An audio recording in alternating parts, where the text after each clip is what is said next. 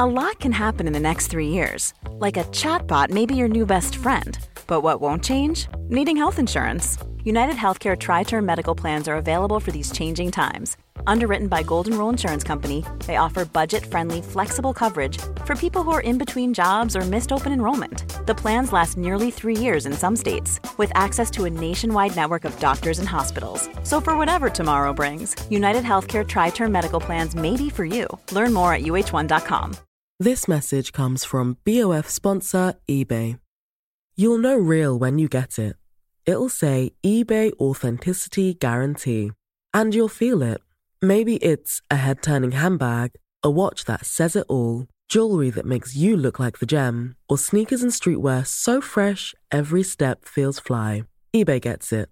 So look for the blue check mark next to that thing you love. And be confident that every inch, stitch, sole, and logo is checked by experts. With eBay Authenticity Guarantee, you can trust that feeling of real is always in reach. Ensure your next purchase is the real deal. Visit ebay.com for terms. This message comes from BOF sponsor eBay. You'll know real when you get it. It'll say eBay Authenticity Guarantee. And you'll feel it. Maybe it's a head-turning handbag, a watch that says it all, jewelry that makes you feel like the gem, or sneakers and streetwear so fresh every step feels fly. When it comes to style and luxury, eBay gets it. They're making sure the things you love are checked by experts. And not just any experts, specialized experts. Real people who love this stuff, with real, hands-on authentication experience. So when you see that shiny blue checkmark that says Authenticity Guarantee, shop with confidence. Every inch, stitch, sole, and logo is verified authentic through a detailed inspection. That's how you know that eBay's got your back. Because when you finally step into those sneakers, put on that watch, get your real gold glow up, swing that handbag over your shoulder, or step out in that streetwear, you'll realize that feeling is unlike any other. With eBay Authenticity Guarantee, you can trust that feeling of real is always in reach. Ensure your next purchase is the real deal.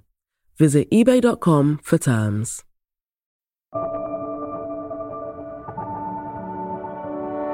Hi, this is Imran Ahmed, founder and CEO of the Business of Fashion. Welcome to the BOF podcast. It's Friday, December 15th.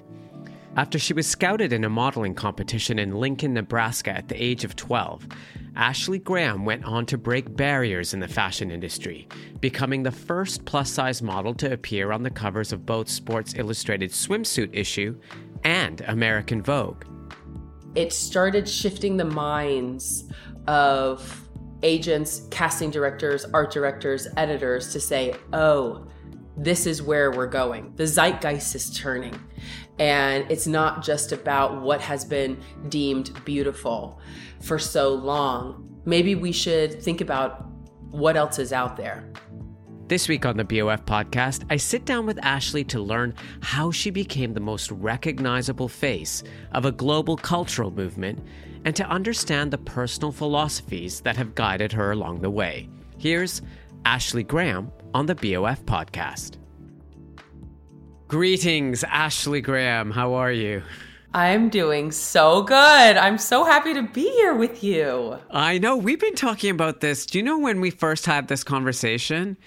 The Nancy Dojaka show in London Fashion Week. I think that was back in February. That's when you and I first started plotting for this conversation. I know this has been, it feels like a long time coming, but I'm also glad that some more exciting things have happened in the industry since. So even more to dive into.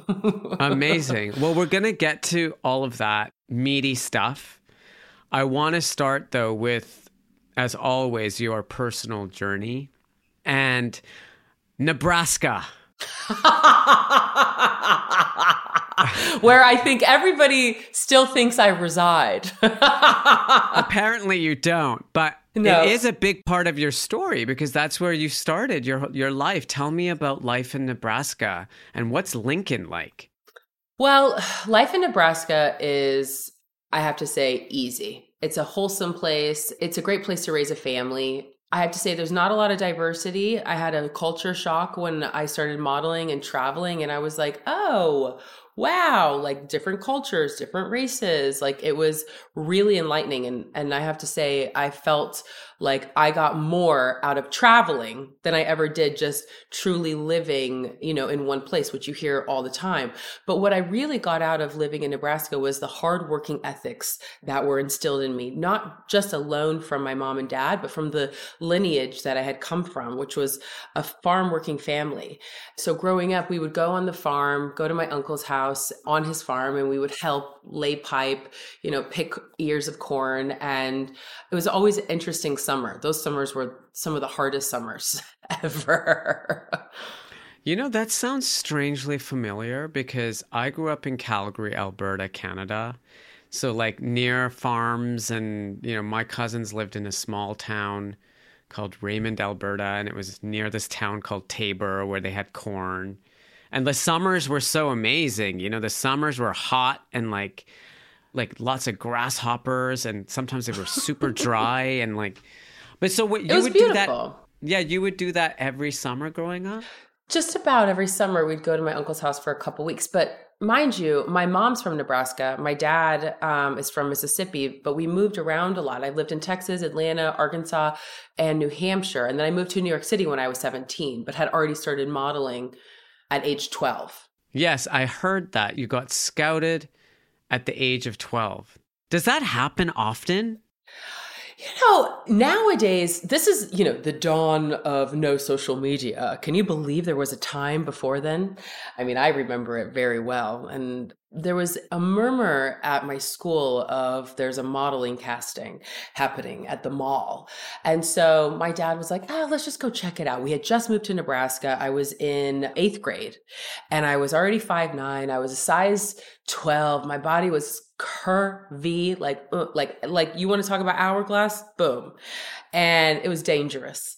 And so we went into the mall, and sure enough, there was it was a cattle call of everybody and anybody. And I got approached in the line, and they said, we want to see if you want to model for us. And it ended up being one of those quote unquote modeling schools that now we would look at and be like, that's a scam. Don't do it. John Casablancas are one of those ones. One of those, exactly. The Midwest of that. And the guys that actually had the agency, they were legit. They weren't like scammers or anything like that, but They put us through this rigorous, what they called modeling school. What do you bring in your bag? Which at that time, you have to bring your brown boots, your black boots. You've got to bring your open-toed shoes, your closed-toed shoes. Shapewear wasn't really a thing yet, but you'd have to bring multiple bras, even hair products, just in case the hairdresser didn't have what they needed, and makeup. So also they expressed to us they would show us how to do different expressions and this and that. But that turned into a great opportunity because we went into this thing called NB Expo, and it was in Texas, and I ended up winning the model of the whole expo. Wow. It was amazing because I didn't know what that was going to do was give me a modeling contract with Wilhelmina Models in New York City. And that was at the age of 13. Wow. So that really catapulted what has now become Ashley Graham, the model. Amazing. And so at that age of 12 or 13, were you already aware or conscious of your body type? And were you already being confronted by the barriers that a very narrow-minded industry was putting in the way of people who weren't the traditional, stick-thin, wafy model? So to say the industry to me at age 12, 13 years old, I mean, I would say what is that? What are you talking about? Because I wasn't a magazine girly. I wasn't fashion. I was very sports and arts. It was all about theater and basketball. And I didn't know any model's name. Tell you what, I didn't even know what Vogue was at this age. It was not some dream, some passion of mine to become a model. But what I did face was the scrutiny of being a bigger person in school and being labeled as the big girl and, having cottage cheese thighs and round arms and a lower belly, and having to say to my mom, like, gosh, I just wish I could go shopping anywhere instead of the old lady section at Von Maur. And if you're listening to this and you know what Von Maur is, then you are from the Midwest. But, you know, it was just a constant. It's like, oh, prom dress shopping was hell because there wasn't anything. Like, I wanted to show my cleavage. I wanted it to be tapered into my waist. But like old ladies with a big belly don't wear things like that. And that's all that was readily available for me. So that really affected me. So when I started getting into modeling, it actually gave me this new perspective of, oh, just because the high school kids think that I'm not that cute, well, these people think I'm cute. So what's this whole thing about? And then begun the career of what a quote unquote plus size model is, even as a size 12, which is ridiculous. So at what stage, you know, if you got signed by Wilhelmina at 13, and by the way, wow, I did not know that. And then you kind of, you end up in New York. Like, how did things progress for you from there, given that, you know, you are a curve model and you're a woman with these amazing curves? Like, what year was it that you arrived in New York, and what was going on in the fashion industry at that time? And how did you confront that? So my mom and dad said, if you move to New York City, you have to make it. And I was dead set on making it. Because from 13 to 17, I had been traveling to Germany, to London, and then to New York City, and then from other places. I had just shot a Jennifer Lopez campaign. She had a clothing line that had just launched. Actually, Tommy Hilfiger's brother helped her launch that, which I thought was really interesting when I went to the casting. And I was like, if I can do the Jennifer Lopez campaign, I can make it. I'm going to make it, Mom and Dad. And little did I know, making it in New York City meant that you can pay your rent, you can take a cab every once in a while, and you can eat. And sure enough, I was able to do that. And that was in 2005. And I had already now been signed with Ford Models. And I had been with them now for 2 years. I signed with them at 15. And they took me under their wing and they were like, that's it. You're going to go on every casting. We're going to put you up for everything. But at the time, what was happening within the plus size modeling world was there was like the token girls, like there are now, the token girls of these are the girls that are working, and everybody else kind of trinkles in and fills in the gaps. And it was catalog, catalog, catalog. .com had been kind of being introduced, but it wasn't as big of a deal yet. And the like golden goose was Lane Bryant. If you could be a Lane Bryant model, you have made it.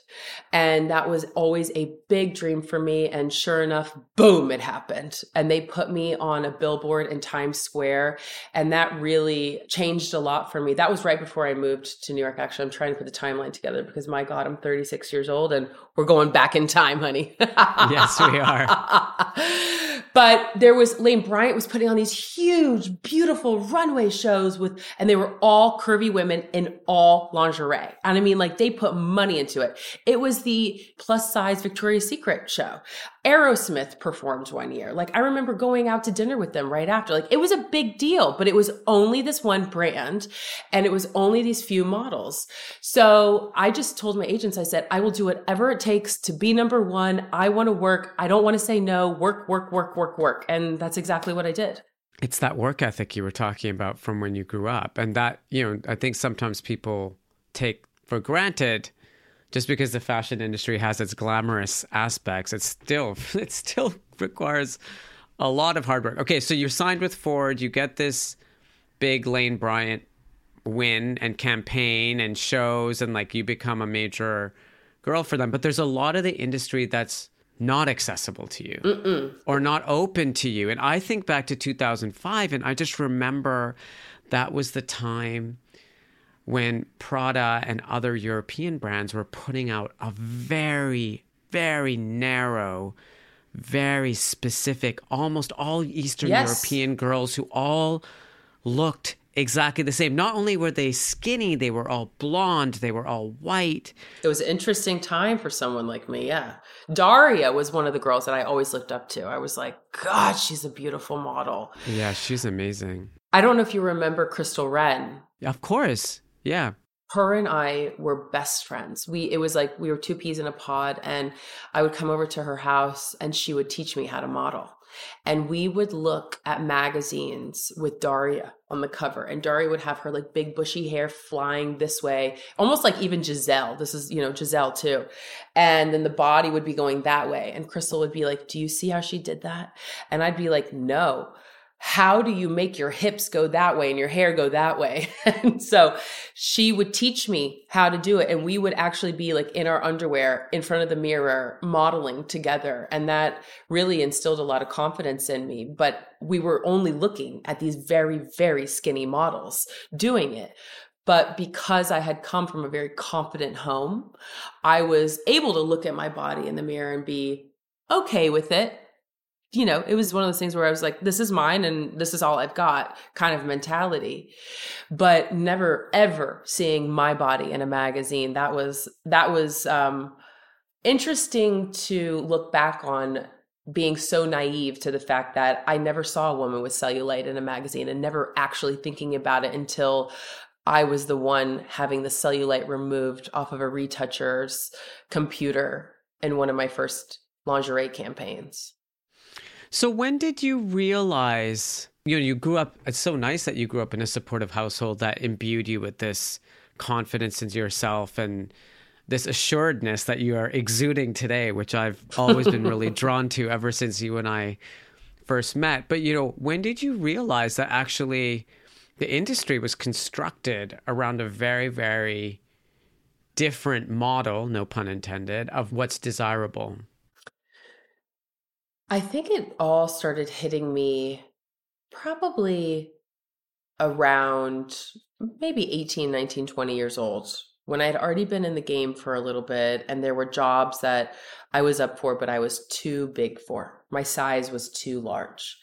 And a lot of them were like, European catalogs or swimsuit kind of campaigns, different things like that. Mind you, I am much larger now today than I was then, and I was too big then for those jobs.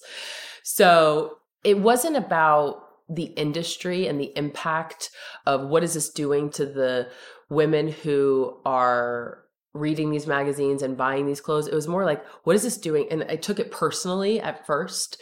And then I realized, no, this is a business. And how can I be a part of this business? Because my father is a businessman. He's just always picked up different contracts. And I saw the entrepreneurship in him. And then also from growing up with a farmer background, like it's all very entrepreneurial. You are your own boss, right? What you bring to the table is what you get back. So there were moments where I was like, do I need to lose weight? Should I lose weight for this job? And every time I would think about trying to do it, I would just gain a little bit of weight, because that's how I look at a carb and it goes on my hips.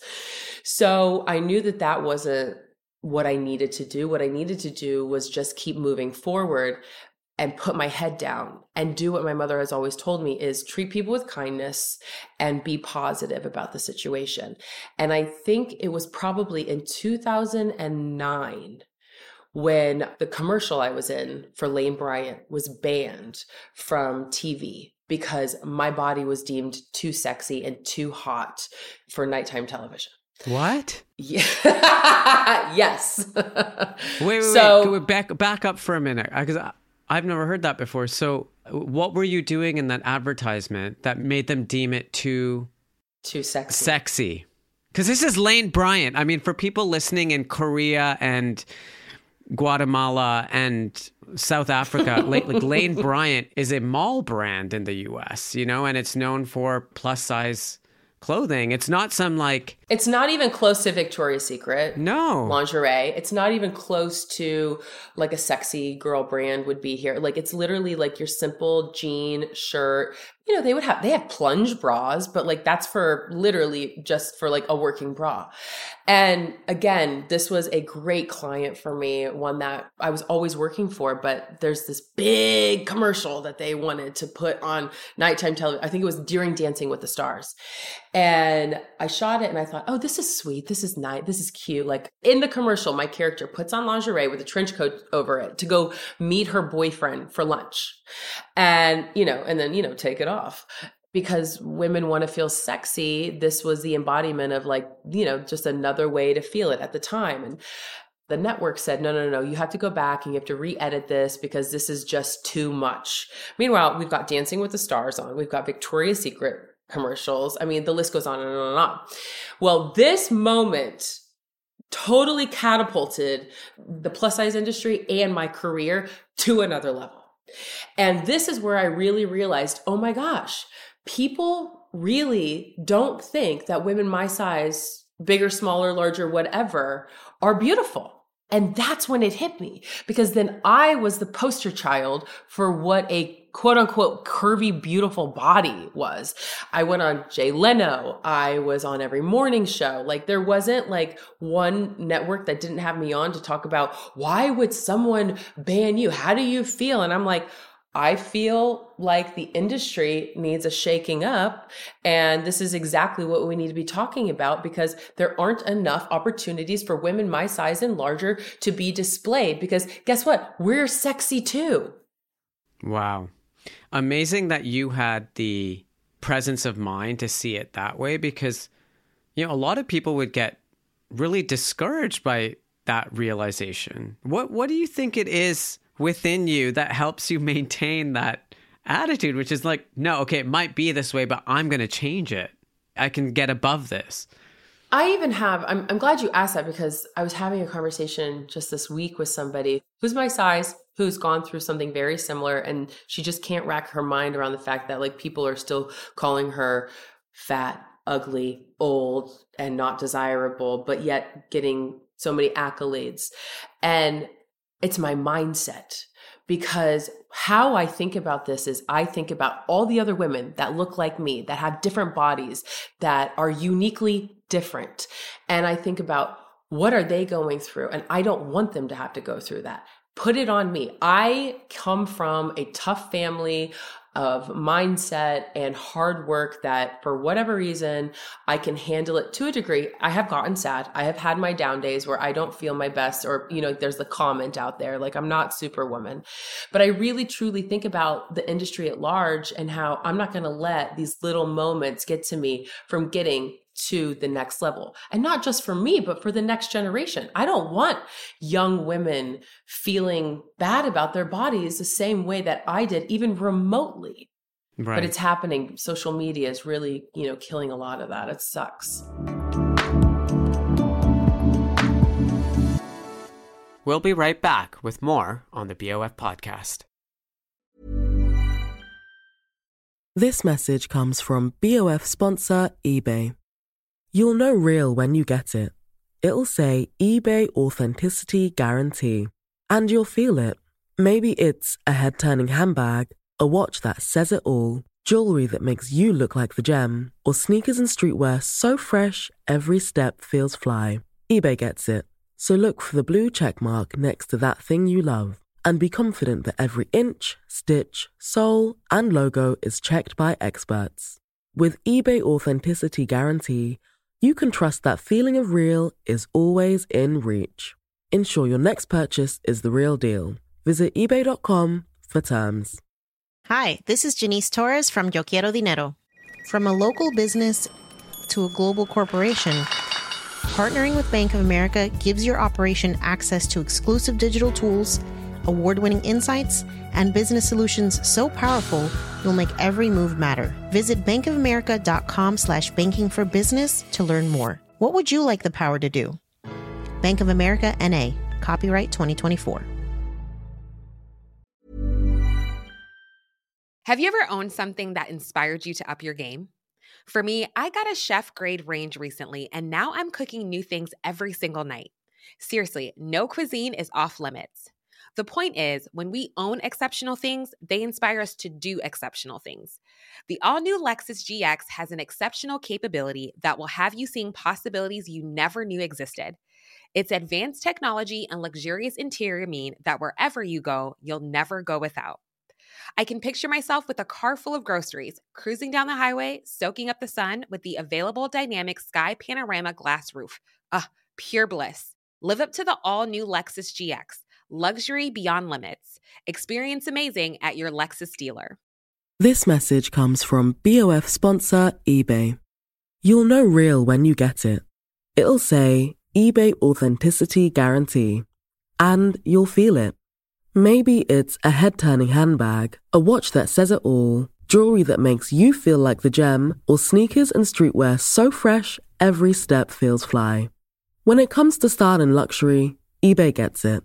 They're making sure the things you love are checked by experts. And not just any experts, specialized experts. Real people who love this stuff, with real, hands-on authentication experience. So when you see that shiny blue checkmark that says Authenticity Guarantee, shop with confidence. Every inch, stitch, sole, and logo is verified authentic through a detailed inspection. That's how you know that eBay's got your back. Because when you finally step into those sneakers, put on that watch, get your real gold glow up, swing that handbag over your shoulder, or step out in that streetwear, you'll realize that feeling is unlike any other. With eBay Authenticity Guarantee, you can trust that feeling of real is always in reach. Ensure your next purchase is the real deal. Visit ebay.com for terms. So, if I understand correctly, there were two covers. The Sports Illustrated cover in 2016 and the American Vogue cover in 2017. Would you agree that that was like an inflection point for the industry in terms of like the way they see body types? One. And two, what role do you think that has played in the shift that we're now seeing in the industry? Maybe we're not perfect yet, but there's a lot more awareness now about body positivity. Like, what did those two covers signify for you at that point in your career? Well, 2015 was a pivotal year because it was the year before Sports Illustrated, where I think they were kind of vetting me to see if their viewers liked me in a campaign for Swimsuits for All. And that blew up. So it was a good test run and a good proof point of we're not just doing this for women, like men want this too, right? Like this is for everybody. So when the Sports Illustrated cover came out, I mean, that was to this day the most pivotal moment of my career in the larger world. But then 2017, the validity of being on a American Vogue cover to show the fashion world, like, see, we're doing more than just the body issue every year. Because that's what was happening when I had moved to New York in 2005. There was always this body issue. And then there would be like the one token plus size model that would hopefully maybe get it. But then they started giving it to celebrities and they forgot about us plus size models. But what I think happened in 2016 with Sports Illustrated, it started shifting the minds of agents, casting directors, art directors, editors to say, oh, this is where we're going. The zeitgeist is turning. And it's not just about what has been deemed beautiful for so long. Maybe we should think about what else is out there. And the problem I always had when I would show up on set is there would be one thing on the rail for me. Yeah. And it would either be custom made, which the cover of Vogue, it was a custom made Prada look, which I begged them. I was like, please let me take these shorts home. I want to wear them around my house. But as I did that, I thought, oh no, if I take these shorts home, the next plus size model who's going to be in the next editorial won't be able to wear them because there's only this one pair of shorts. So I ended up not taking them. But I think it really started shifting everything that we have seen in the fashion world as one way. But what also really helped was social media and people shouting from the rooftop, this is what we want to see. We want to see bodies that look like ours. And at one point they were saying real bodies. And like, I was like, nope, we got to be careful. It's not about real. We all have real bodies. This is about seeing a diverse group of bodies. Because I'm not going to look at my skinny sister and be like, your body's not real. It's real. Her body is as real as my body. But this was about seeing a uniquely different cast of women, because for so long it's been ingrained in us that the smaller, the prettier, the smaller, the more elegant, the smaller, the more uniquely different and beautiful. And that's just not the case. No, absolutely. And, you know, you mentioned a few minutes ago that the Sports Illustrated crew was kind of scoping you out the year before your cover with them in 2016. Can you talk to us a little bit about the casting for the American Vogue cover? Like, what did that involve? How did that actually come to pass? And why did they choose you? I think that American Vogue has always been on the cusp of, or they've always been really good about being a part of like what's happening right now.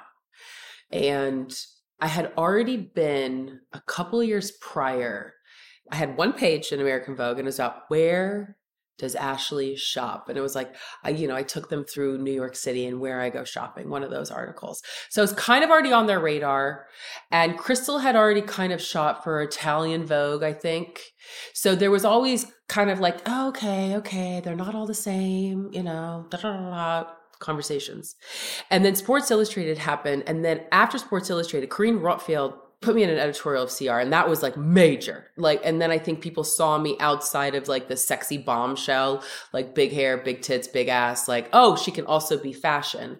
And I think that not just that story, but around that and some other editorials similarly, not as big because CR was major, Vogue saw that there was an opportunity for monetizing a size as well as different races and ages.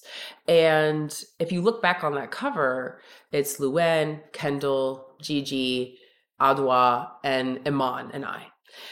And yes, we check a lot of the boxes. And I think that for American Vogue to not check a curve box at that time, not that they would have been scolded, but it would have definitely been like, is there something missing? Why not get ahead of it? And I'm so glad that they did get ahead of it. Although it got some stupid press. It was absolutely ridiculous. People were saying I had my hand down and all the other girls had their hands up and they were saying I was trying to hide my thighs. Meanwhile, that is not what I was doing. I was trying to be different than the rest of my cast. I wanted to stand out. So their hands are up and my hand is down. And I thought I stood out, but whatever. Tomatoes. And I've always said this in the beginning of my career, like with Sports Illustrated and Vogue and all the other covers. I'm so glad they took a chance on me. I'm so glad that they saw that there was an opportunity there because I feel as though the impact was so great for other plus size models, for the industry to have a breath of fresh air, to kind of like have this new world that they could go in and discover. And also, not for nothing, hello, Business of Fashion, to make a lot of money. Right. Because there is a lot of money to be made when it comes to sales within the plus size fashion world. So Ashley, like if we forward up until now, it's 2023, some time now since you first got your big break, some time now since you were discovered in that shopping mall, like in what ways do you think the industry has changed? And I'm using the word industry now because as a experienced model, you know and understand the industry. You were just referencing the business of fashion. And in what ways do you think we still are facing some of the same challenges and barriers for the kind of diversity we want to see when it comes to bodies in our industry? This is a very big question because there's so many different levels to it. And I think we have to start with the fact that this is a very emotional business. When we're talking about the emotional currency attached to clothes for, I'm going to just talk about women because I'm a woman, but like what that means to us. If you're going to make clothes for women that fit us, that are made, that are tailored to us, and I'm talking about every size, then think of how powerful that emotional currency is going to be as you continue on in your career, as a mother, in your daily life. And that leads me to why are there still not clothes available to us at every size? And I'm not calling out designers, but even some of the designers that have put plus size models on the runway, those clothes aren't available. What do you mean they're not available? Just explain what you mean. So like they appear, there's a look made for you or another plus size model, and it's on the runway. One. One. Yes. and then it's not put into mass market. It's not, you can't go online when this season is available, when this collection is available, you will not be able to find it. Or you will not be able to find any of the clothes that were on the runway in multiple sizes. And part of the reason that some designers are, saying that they don't do it is because of money. And I think sometimes some of the designers aren't doing it because they don't want to go into this whole, you have to change your grading system at this point. And I feel as though designers now need to have a complete, full understanding of what grading is before they can go and start a collection. And I might be totally biased, but I feel like there are so many designers that don't know how to cut around a breast or a hip or a butt because they just have not understood what that actually means. But let's just say there's one look, one plus size model, you may never be able to find it. And that's what I'm talking about. Make that, even if it's just that one look, make it so that so that you're able to buy it. But that's one thing that is a catch-22 because we used to never see plus size models on the runway. So wait a minute, because I want to dig into this. I told you it's layered, honey. It is layered, and I actually think if I was going to extend or push out or be maybe a little bit more blunt about what you just said, you're saying that the brands are willing to cut a look and tailor a look and create a look around that breast or that butt for a fashion show, but they're not willing to do that for their end customers. And that would lead me to believe that most of the brands are still thinking about being inclusive from an image perspective, from what they show on the runway, yes, but they're not being truly inclusive in terms of the way they're actually running their business. And as you just pointed out, there's a lot of women out there that when they see someone like you, or they see someone like Paloma, or they see someone like Precious, they want to wear those clothes. They just don't want to see the clothes. Mm-hmm. You are exactly right. It feels performative. It looks performative, and it's hard for models like you mentioned and myself, because we all have these inside conversations with each other about the opportunity. We don't want to say no to the opportunity because we're saying no to a seat at the table that maybe we've never been invited to. And not just us. I'm not talking about myself personally. I'm talking about us as a community. And the moment you say no is the moment that maybe the chances are we didn't even know that designer wanted to tap into that market. And I think Christian Siriano is a really great example of staying true to inclusivity and actually monetizing on it, because he has done a fantastic job of building this amazing brand where everybody knows that no matter what, I see that, I know it's coming in my size. And he's made a lot of money off of it, because there is a lot of money to be made. And I think if there are more designers that understood that this isn't about you now being considered inclusive, this is about you just making clothes for the everyday woman who wants to support your brand as well. That's really what it's about. And also just making young people, young women feel great in their bodies early, so that when they're my age and older, they don't have to go through the crap. So it's like they could be fixing the problem right here on the runway. Yeah. That's one conundrum. Yes. The other conundrum that I wanted to get your take on, because I really value your perspective on this, is around language. Like, we talk about the power of imagery and covers and, campaigns. But what about language? I think sometimes in the industry, people aren't sure how to talk about bodies of different shapes and sizes.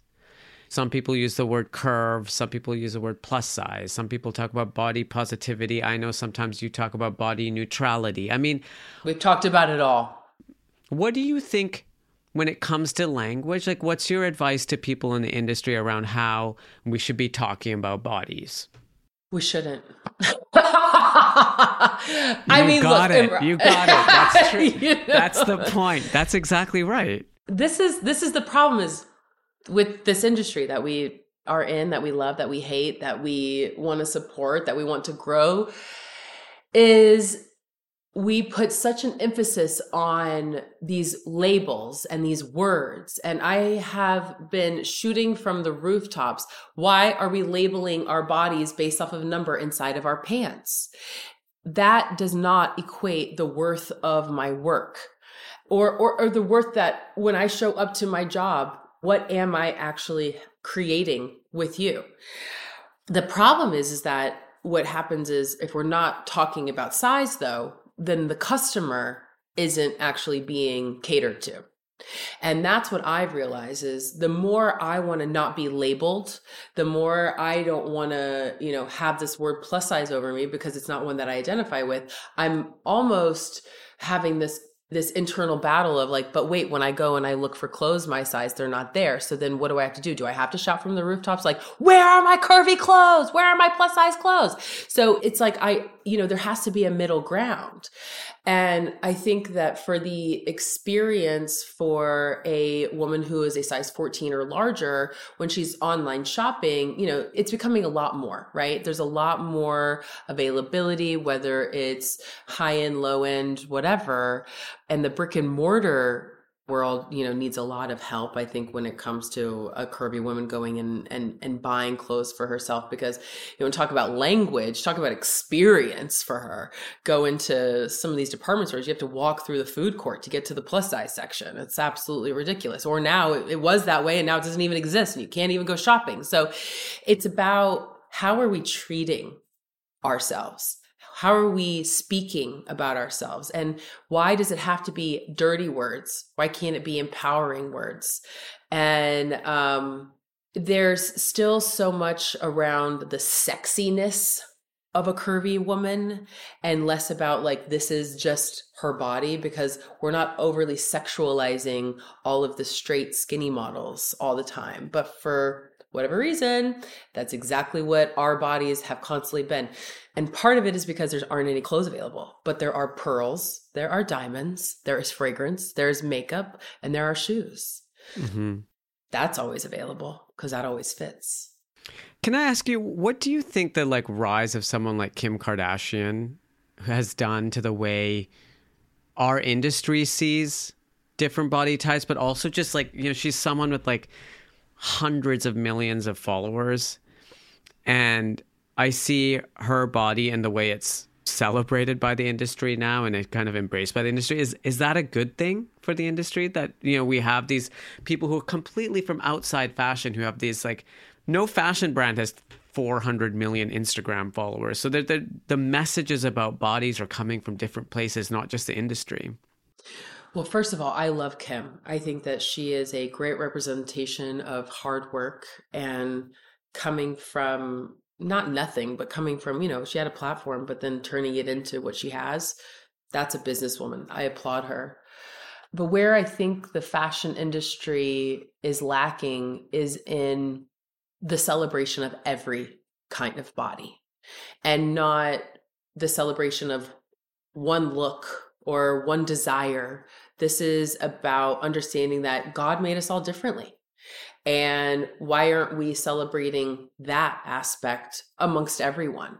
No, exactly. I think that's right. And I think, you said it best earlier where you said, when we have to stop talking about bodies, that's probably, that's the point at which it's just, we've embraced the fact that everyone comes in different shapes and sizes. Yeah. And what I've realized is I'm going to be talking about my body for the rest of my life. This is how my career started. 12 years old, labeled plus size. I broke down a lot of barriers as the first for so many things. And I've done so much public speaking and spoken to so many women. My TED Talk alone, I think, really embodied where we were almost 8 years ago and where we are today. And you can see a small progression, but there still is so much more to go. And if we start to just we've chipped away so much.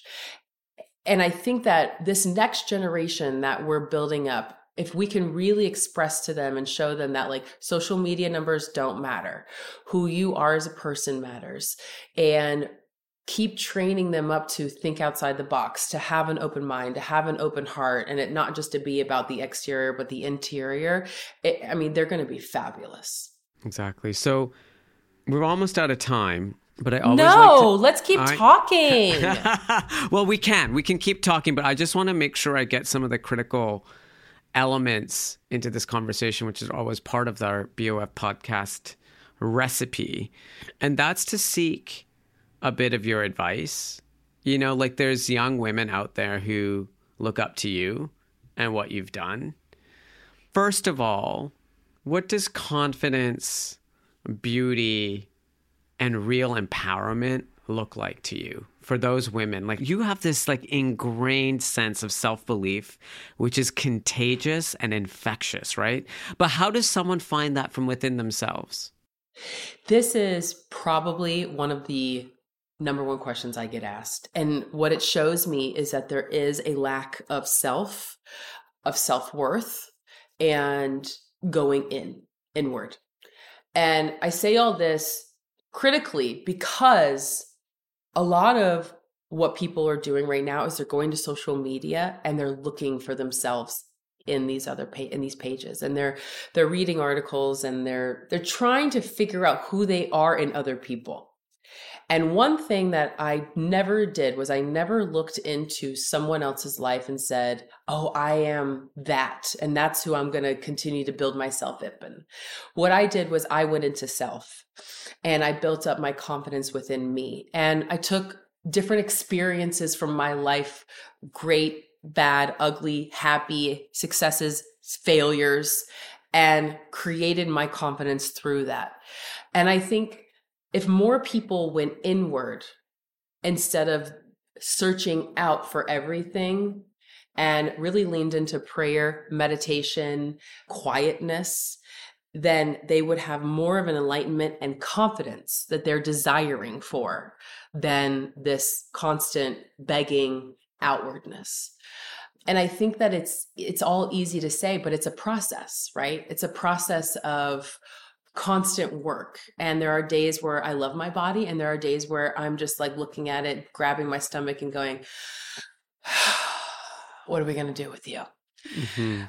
And it's just a process. And it's not every day is beautiful and not every day is glamorous. Social media might make you think otherwise. It just is what it is. The final piece of advice that I wanted to get from you is for parents.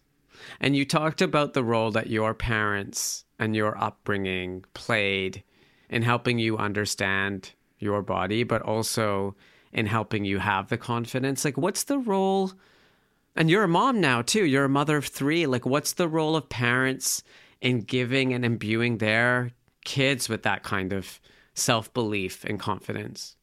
It's so hard now because of social media.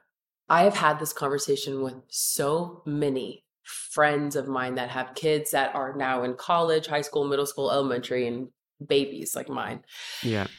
And they all say the same thing that with the older kids, that it's the social media that's really shifting their mind and making them feel not worthy and not beautiful.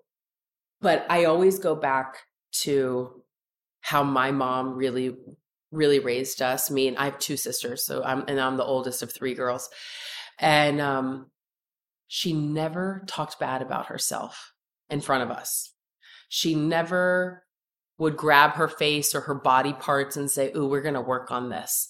And I think those in the moment weren't as impactful as they were when I got a little bit older. And I do remember saying things to her, like grabbing I call it my side butt. It's like this part of my hip that does like a dip. Some people call it a hip dip. And I remember grabbing it, and I was sitting in my bikini briefs, and I said, what is this? And she said, oh, look, I have it too. And if you didn't have it, you wouldn't be a part of this family. And I mean, and that was middle school. And I remember that like it was yesterday. And I think parents don't realize the impact that they are making daily on their children with the words that are coming out of their mouth.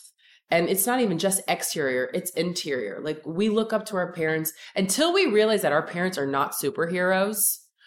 Like, we internalize everything that we're taking from them, that they're giving us. And it really starts at home. It starts with the people that are raising you, that structure you. And that's why I always go back to my mom, and I'll never stop congratulating her, because even in her lowest moments, she always still found joy. And that's where my joy is so, infectious, and confidence. And it was just a very body positive home. That's amazing. Well, let's hope that with your pioneering efforts and your continued focus on the matter, that we're raising a generation of people in this industry who see things differently. And maybe that moment will come where we're not talking about this so much. But I'm glad that you and I got to talk about it. I'm so grateful for your time. I know I kind of corralled you at that show in London, but I don't care. But I'm so glad you did, because, just want to leave everybody that's listening with this, especially designers, especially young designers. I love supporting young designers because they like supporting me. And I think that there's always this beautiful synergy when we both know that we're both getting something out of this because it's for the greater good of the fashion world. But the average size American woman, she's over 14. That's 70% of American women are over the size 14. There is such a gap in the market for designers to come in and make money, to make women feel good, to have brand loyalty with women who will always come back because you made clothes for them. And I think this being such a business podcast and not just a feel good podcast and something that's supposed to make you have warm and fuzzies, like at the end of the day, like we're all doing business. Yeah. We're in this to make people feel good, to make money, to change the world. And I think that if more designers understood where they were missing an opportunity for that, for all those things I just mentioned, things would really change and things would really shift in the industry. That is such a good point, because designers, I always tell them, like, you need to find a niche, like you need to find something you're known for. And it sounds to me like if they get the right grading and pattern making skills and they think more expansively about their customer, certainly more expansively than even the industry now tries to portray itself, then, there's a big business to be had. So with those parting words, I'm so grateful for you, Ashley Graham. I look forward to seeing you in the new year somewhere. I'm sure I'll bump into you at a fashion week or a dinner or something. I know. I hope we bump into each other in India again. Oh, yes. Well, that was amazing. We'll have to do that.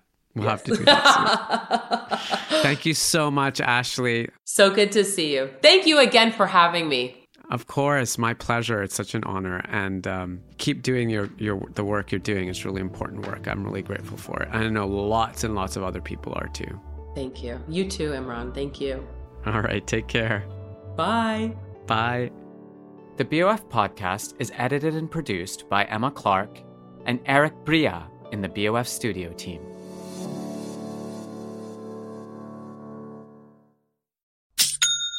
You know that's the sound of another sale on your online Shopify store. But did you know Shopify powers selling in person too? That's right. Shopify is the sound of selling everywhere. Online, in-store, on social media, and beyond.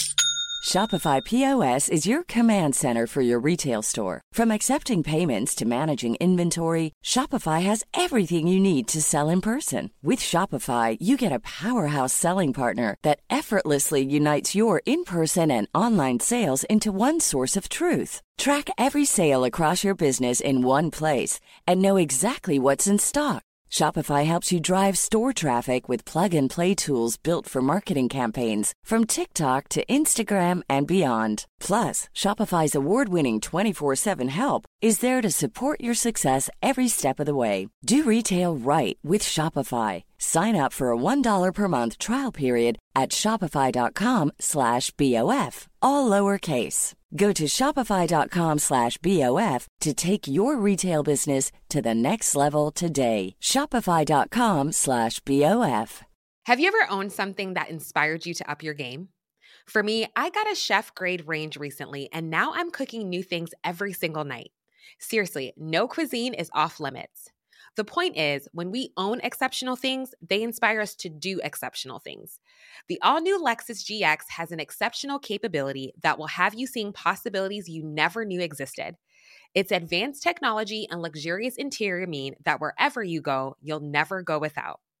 I can picture myself with a car full of groceries, cruising down the highway, soaking up the sun with the available dynamic sky panorama glass roof.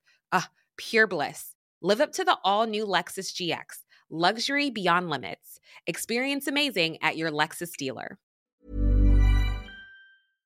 This message comes from BOF sponsor eBay. You'll know real when you get it.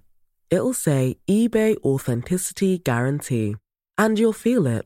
Maybe it's a head-turning handbag, a watch that says it all, jewelry that makes you look like the gem, or sneakers and streetwear so fresh every step feels fly. eBay gets it. So look for the blue check mark next to that thing you love. And be confident that every inch, stitch, sole, and logo is checked by experts. With eBay Authenticity Guarantee, you can trust that feeling of real is always in reach. Ensure your next purchase is the real deal. Visit eBay.com for terms. Hi, this is Matt and Sean from Two Black Guys with Good Credit. If you own or operate a business, whether it's a local operation or a global corporation, partnering with Bank of America could be your smartest move. By teaming with Bank of America, you'll enjoy exclusive digital tools, award-winning insights, and business solutions so powerful you'll make every move matter. Position your business to capitalize on opportunity in a moment's notice.